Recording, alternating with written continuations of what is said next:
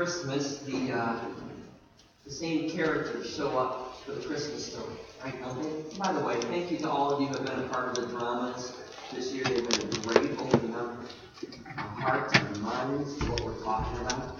Every year the same characters show up. You know the story, right? You know the characters.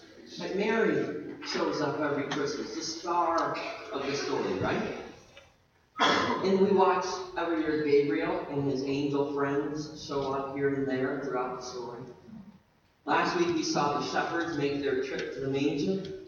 Next Sunday, Christmas Day, 10 o'clock in the morning, we're going to see the accidental character, right? The innkeeper who just kind of falls into the Christmas stories, remembered ever since because of it. But I'm always struck that there's one person who is present throughout the whole story, but gets so little attention. And that's Joseph. Right? Mary's husband, Jesus' earthly father.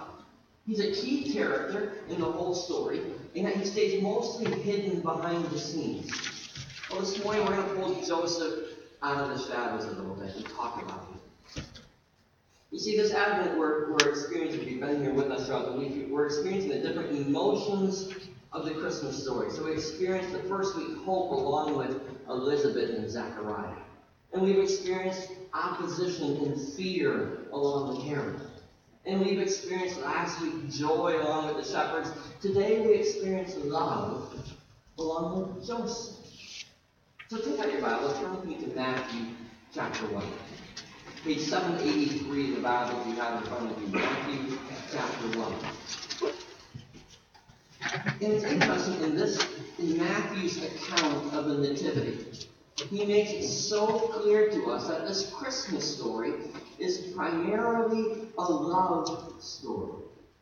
Right? And like any good love story, any honest love story, the journey of this love story has its high points and its low points. It has its beautiful moments and its doubtful moments.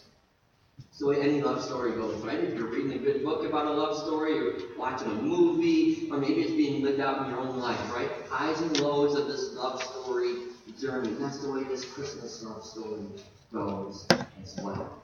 And Joseph shows us. So for Matthew, his nativity story begins with a wedding. Or at least the promise of a wedding. Verse 18 begins this story with a picture of love. It starts like this. This is how the birth of Jesus, the Messiah, came about. His mother Mary was pledged to be married to Joseph. I'll stop there for just a moment. I realize it's just one verse, but it's only half a verse. But look at how it starts. Matthew starts the nativity story not with a birth, but with a marriage. It starts with Joseph's love for Mary. And he loved her enough that he wanted her to be his wife. Now, I would guess that over the centuries, the feelings of love and mutual attraction between a young man and a young woman, they're probably the same across the years. But the cultural patterns for expressing that love have changed dramatically. So when Matthew tells us that they were pledged to be married, my guess is, like me, you assume that they were engaged, just like we experience an engagement. You assume that Joseph went to the local jeweler and bought a diamond after saving up all his weeks, and he planned an elaborate day, maybe at the local zoo, and he took Mary out for a date, or maybe in some beautiful setting with all the relatives hidden in the bushes around, right? And he got up the courage, and he got down on one knee, and he, with a quivering voice, offered the ring and asked Mary if she'd marry him, and she said yes, and the families jumped out of the bushes, and they took pictures, and it was a wonderful celebration, right? Only that's not the way it worked in Israel. Okay, let me tell you how it worked. A pledge, they were pledged to be married. It was more than an engagement, but less than a wedding. See, here's how the whole process went. First of all, when Mary and Joseph realized that they wanted to get married, and honestly it was probably more when Joseph realized he wanted to marry Mary, because he probably didn't have a whole lot to say in that era. Okay, when Joseph realized he wanted to get married to her, the first thing he did is he went and he told his father. And his father then scheduled a meeting with Mary's father. So the dads talked first. And these dads had to get together. And first of all, they had to agree to let their kids get married. And secondly, they had to agree on a bride's price. Okay, there's a financial piece to this. The groom's father had to pay a fee to the bride's father to make this happen. So it's kind of a negotiation that has to happen first. And if it goes well, then the wedding's on. If it doesn't go well, the whole thing's done. Okay, well, it went well for Mary and Joseph with their fathers. Okay, so then the next step is that those dads make a public announcement that their children are now pledged to be married to each other. And this pledge was a year-long pledge where they weren't living together yet, they weren't married yet, but it was a legally binding contract. So once you're pledged, if Mary or Joseph got cold feet, there's no way out of this except for through death or divorce. So they're pledged to each other, but they stay apart yet for one more year. And that year was intended to prove Mary's purity. So within a year, you'll find out whether somebody's pregnant or not, right? If that year all goes well, then a year later, Joseph takes Mary home. And they're married. The problem is, all did not go well for Mary. Read the rest of verse 18. Right? It says his mother Mary was pledged to be married to Joseph, but before they came together, she was found to be pregnant through the Holy Spirit. Now, of course, Joseph doesn't know those last few words. All he knows is that she was found to be pregnant. All he knows is that the woman he's pledged to is pregnant and the child is not his. And so the only logical conclusion he can reach is that Mary has been unfaithful and he needs to call off the wedding. He needs to distance himself from Mary for his own good. Right? Because her pregnancy would carry this severe social stigma in that culture, and that stigma would follow her for the rest of her life. And if he doesn't distance himself from her soon and quickly and as far as possible, then his reputation is going to be sunk right along with hers. She's going to pull him down. If he goes ahead with this marriage, then it's as good as admitting to the whole world that the child is his. So he decides he needs to divorce her. The wedding is off. Now, even in this decision, even at this moment, we get to see a bit of Joseph's heart of love for Mary. Listen to verse 19, the end of that first paragraph. It says, because Joseph, her husband, was faithful to the law, and yet did not want to expose her to public disgrace, he had in mind to divorce her quietly. You think about this. Because Joseph is a righteous man, because he needs to follow the law, he cannot in good conscience marry her. But Joseph handles this with grace. You see, he had two options here when it came to divorcing Mary. On the one hand, he could choose the public option for divorce. Remember, this is a legal matter. This was a binding contract. So he has the option of taking her to court and throwing the whole book of the law at Mary and exposing her guilt, exposing her shame to the whole world. It may have even led to her stoning. That law was still on the books. It wasn't enforced often in the first century, but it could have been. And a public divorce like that would destroy Mary, but it would be the wisest avenue for Joseph to protect his own reputation and his own righteousness, because it puts as much distance as possible between him and this pregnancy. That's not what Joseph chooses. He chooses love, grace, instead. The Bible tells us that he wasn't willing to expose Mary to such shame. And so he chooses the other option, a private divorce. To do it quietly. The option was there to do it discreetly with just 2 witnesses instead of in front of the whole town. And that's what he chooses. And yet this choice takes on significant risk for his reputation. Right? He still is aligned a little bit more closely with this pregnancy, but his love moves into acting grace instead of death. I really like Joseph. I like him a lot.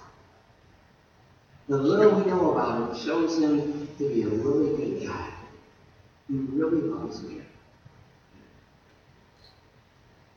And yet Joseph not only loved Mary, but he also really loved God as well. So Joseph made these plans to divorce her quietly, but God had a different plan. And God sends this angel to visit him and to invite Joseph to follow his plan instead of Joseph's plan. Listen to verses 20 and 23. It says, but after he had considered this, divorcing her quietly, that is, an angel of the Lord appeared to him in a dream and said, Joseph, son of David, do not be afraid to take Mary home as your wife, because what is conceived in her is from the Holy Spirit. She will give birth to a son, and you are to give him the name Jesus, because he will save his people from all their sins. All this took place to fulfill what the Lord had said through the prophet. The virgin will conceive and give birth to a son, and they will call him Emmanuel, which means God with us. Now, you and I have heard this story often enough, right? We've heard this Christmas story probably since we were children. We've heard it often enough that nothing in it shocks us anymore. Right? Nothing shocks us. But think about Joseph here. Think about what Joseph is asked to both believe and do. Here God asks him to believe in a virgin birth, when a virgin birth had never been something to consider, let alone being a well-known doctrine that we're taught about. Right? For him to believe that his fiancée Mary was still a virgin, and that her unplanned pregnancy was actually God's plan, and that the child was God's child, that would be to believe the unbelievable. Put yourself in his shoes for just a moment. With what you're asked to believe, would you believe it? Honestly, I don't think I would. But look at how Joseph responds to this unbelievable request. Finish off the chapter. It says, when Joseph woke up, he did what the angel of the Lord had commanded him, and took Mary home as his wife. But he did not consummate their marriage until she gave birth to a son, and he gave him the name Jesus. I love that line. It's so simple, so factual, right? When Joseph woke up, he did what the angel of the Lord commanded him, and took Mary home as his wife. And yet it's so radical. It's this radical obedience that exposes Joseph's true love for God, isn't it? And remember what obedience is going to mean for him here. Right? Joseph is going to be obedient to this command. If he's going to change his plans and go ahead and marry her, that means changing his life forever. Taking home an already pregnant fiancée would be an admission of guilt to him. That it would be declaring to the whole world that this child is actually his. It would mean accepting the social stigma that would unjustly be heaped on him for the rest of his life. Now, I highly doubt that even his friends and his family members were ready to believe the story of an angel visit and a virgin birth, let alone the rest of the city. Joseph knows that he's going to forever be the gossip of the town, the talk of the town.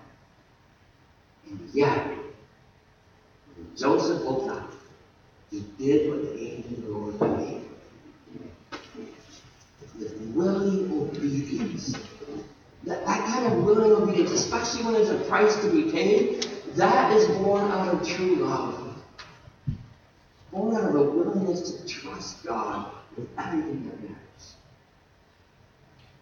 This deep love for God shown in a radical obedience is what makes this love story between Mary and Joseph so beautiful and so powerful. Joseph's willing obedience mirrors Mary's obedience, right? In Luke chapter 1, when the angel comes to visit Mary, tells her these unbelievable things too. What's her humble reply? Her humble reply was, I am the servant of the Lord. May it be to me as you have said. This love story isn't just a story about Joseph and Mary's love for each other. It's a story of Joseph and Mary's love for God, shown in their willing obedience. So Matthew starts his nativity story with a love story. Joseph taking Mary to be his bride, doing whatever it takes for love. So appropriate. It's such a fitting way to start. Because the story of Jesus' birth is just one part of God's greater love story with us. See, I don't think it's a coincidence that later on, God himself refers to the church, refers to you and to me as his bride.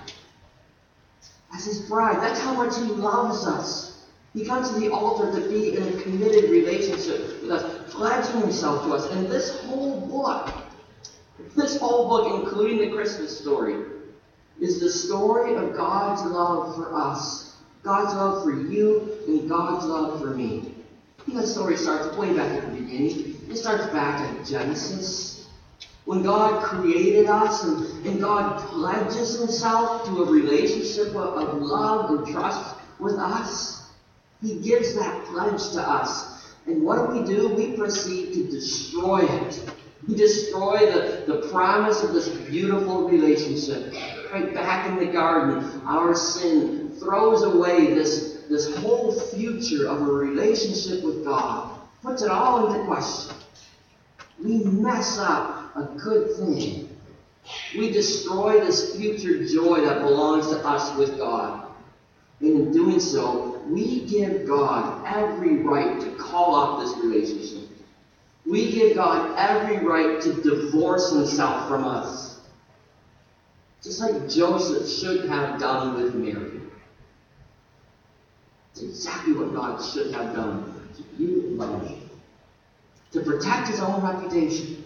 Right? To protect his own perfect holiness. To protect his own justice.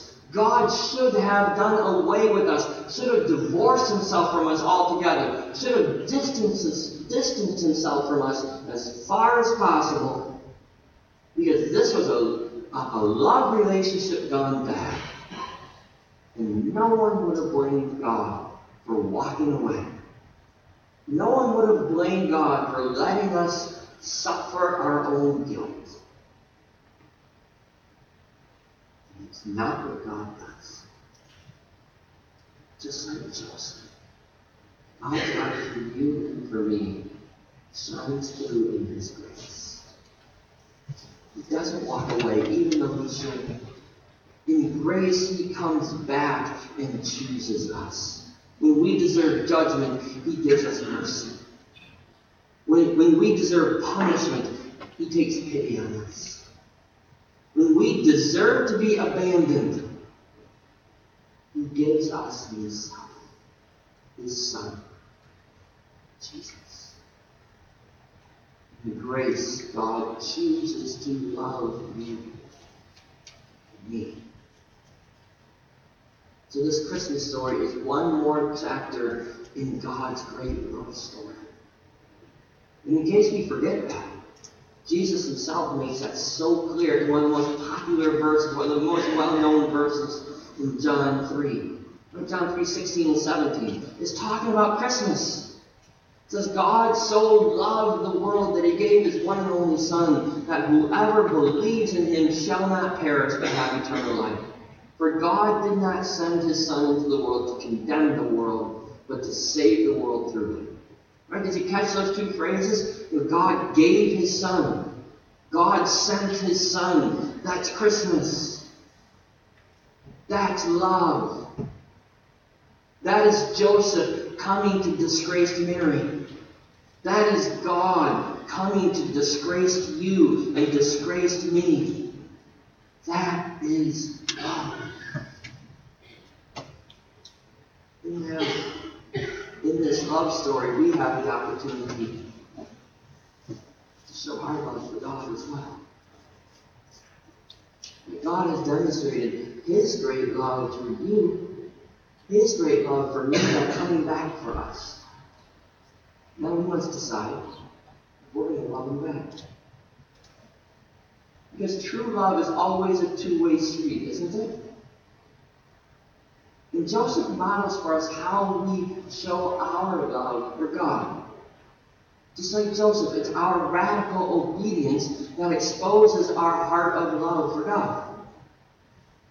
So just as Joseph, in love, just as he woke up and did what the Lord commanded, so when we truly love God, we will wake up each day and do what the Lord commands. What does the Lord command? Jesus made it pretty clear. The list isn't that long. Matthew 22, Jesus says it's only two things. Love the Lord your God with all your heart, with all your soul, with all your mind. And love your neighbor as yourself. Love. Our love for God is shown when we continue this love story that he began. Good love stories, true love stories, always have a love that's reciprocated, right? That's received and given back. Because if the love isn't given back, then it's not a love story anymore. Then it's a tragedy. Christmas, the arrival of Jesus, God's Son, is the physical evidence of God's great love for you and for me. It's the evidence of an amazing love shown in his grace that he would give everything to be in relationship with us, even his own Son. So God's grace is poured out. And now you and I get to decide how the story will play out. Will it play out as a love story where the love is reciprocated, or will it be played out as a tragedy? Will we leave God, the groom, standing at the altar, offering his love, and not having it given back? That is a tragedy. And Joseph doesn't usually get a lot of attention. He doesn't get a lot of friends in this nativity story. That's too bad.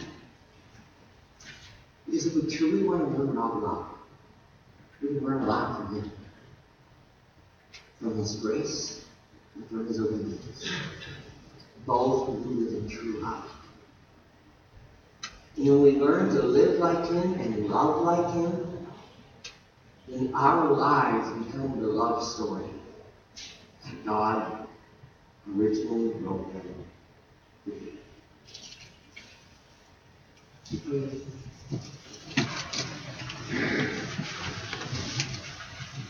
God, thank you for writing a love story that includes us.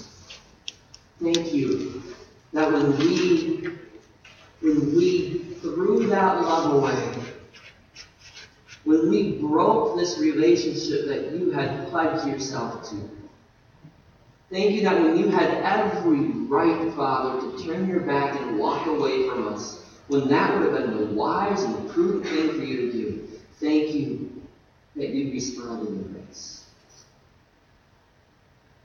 Thank you that you chose to love us, even though that love meant sending your Son. Father, I ask that each one of our lives will not be lived out as a tragedy, but that every day would be a love story being written in us and through us. that every morning we would eagerly wake up, ready to be obedient to you, because we're so in love with you. Thank you, Father, for your grace. And thank you for your love.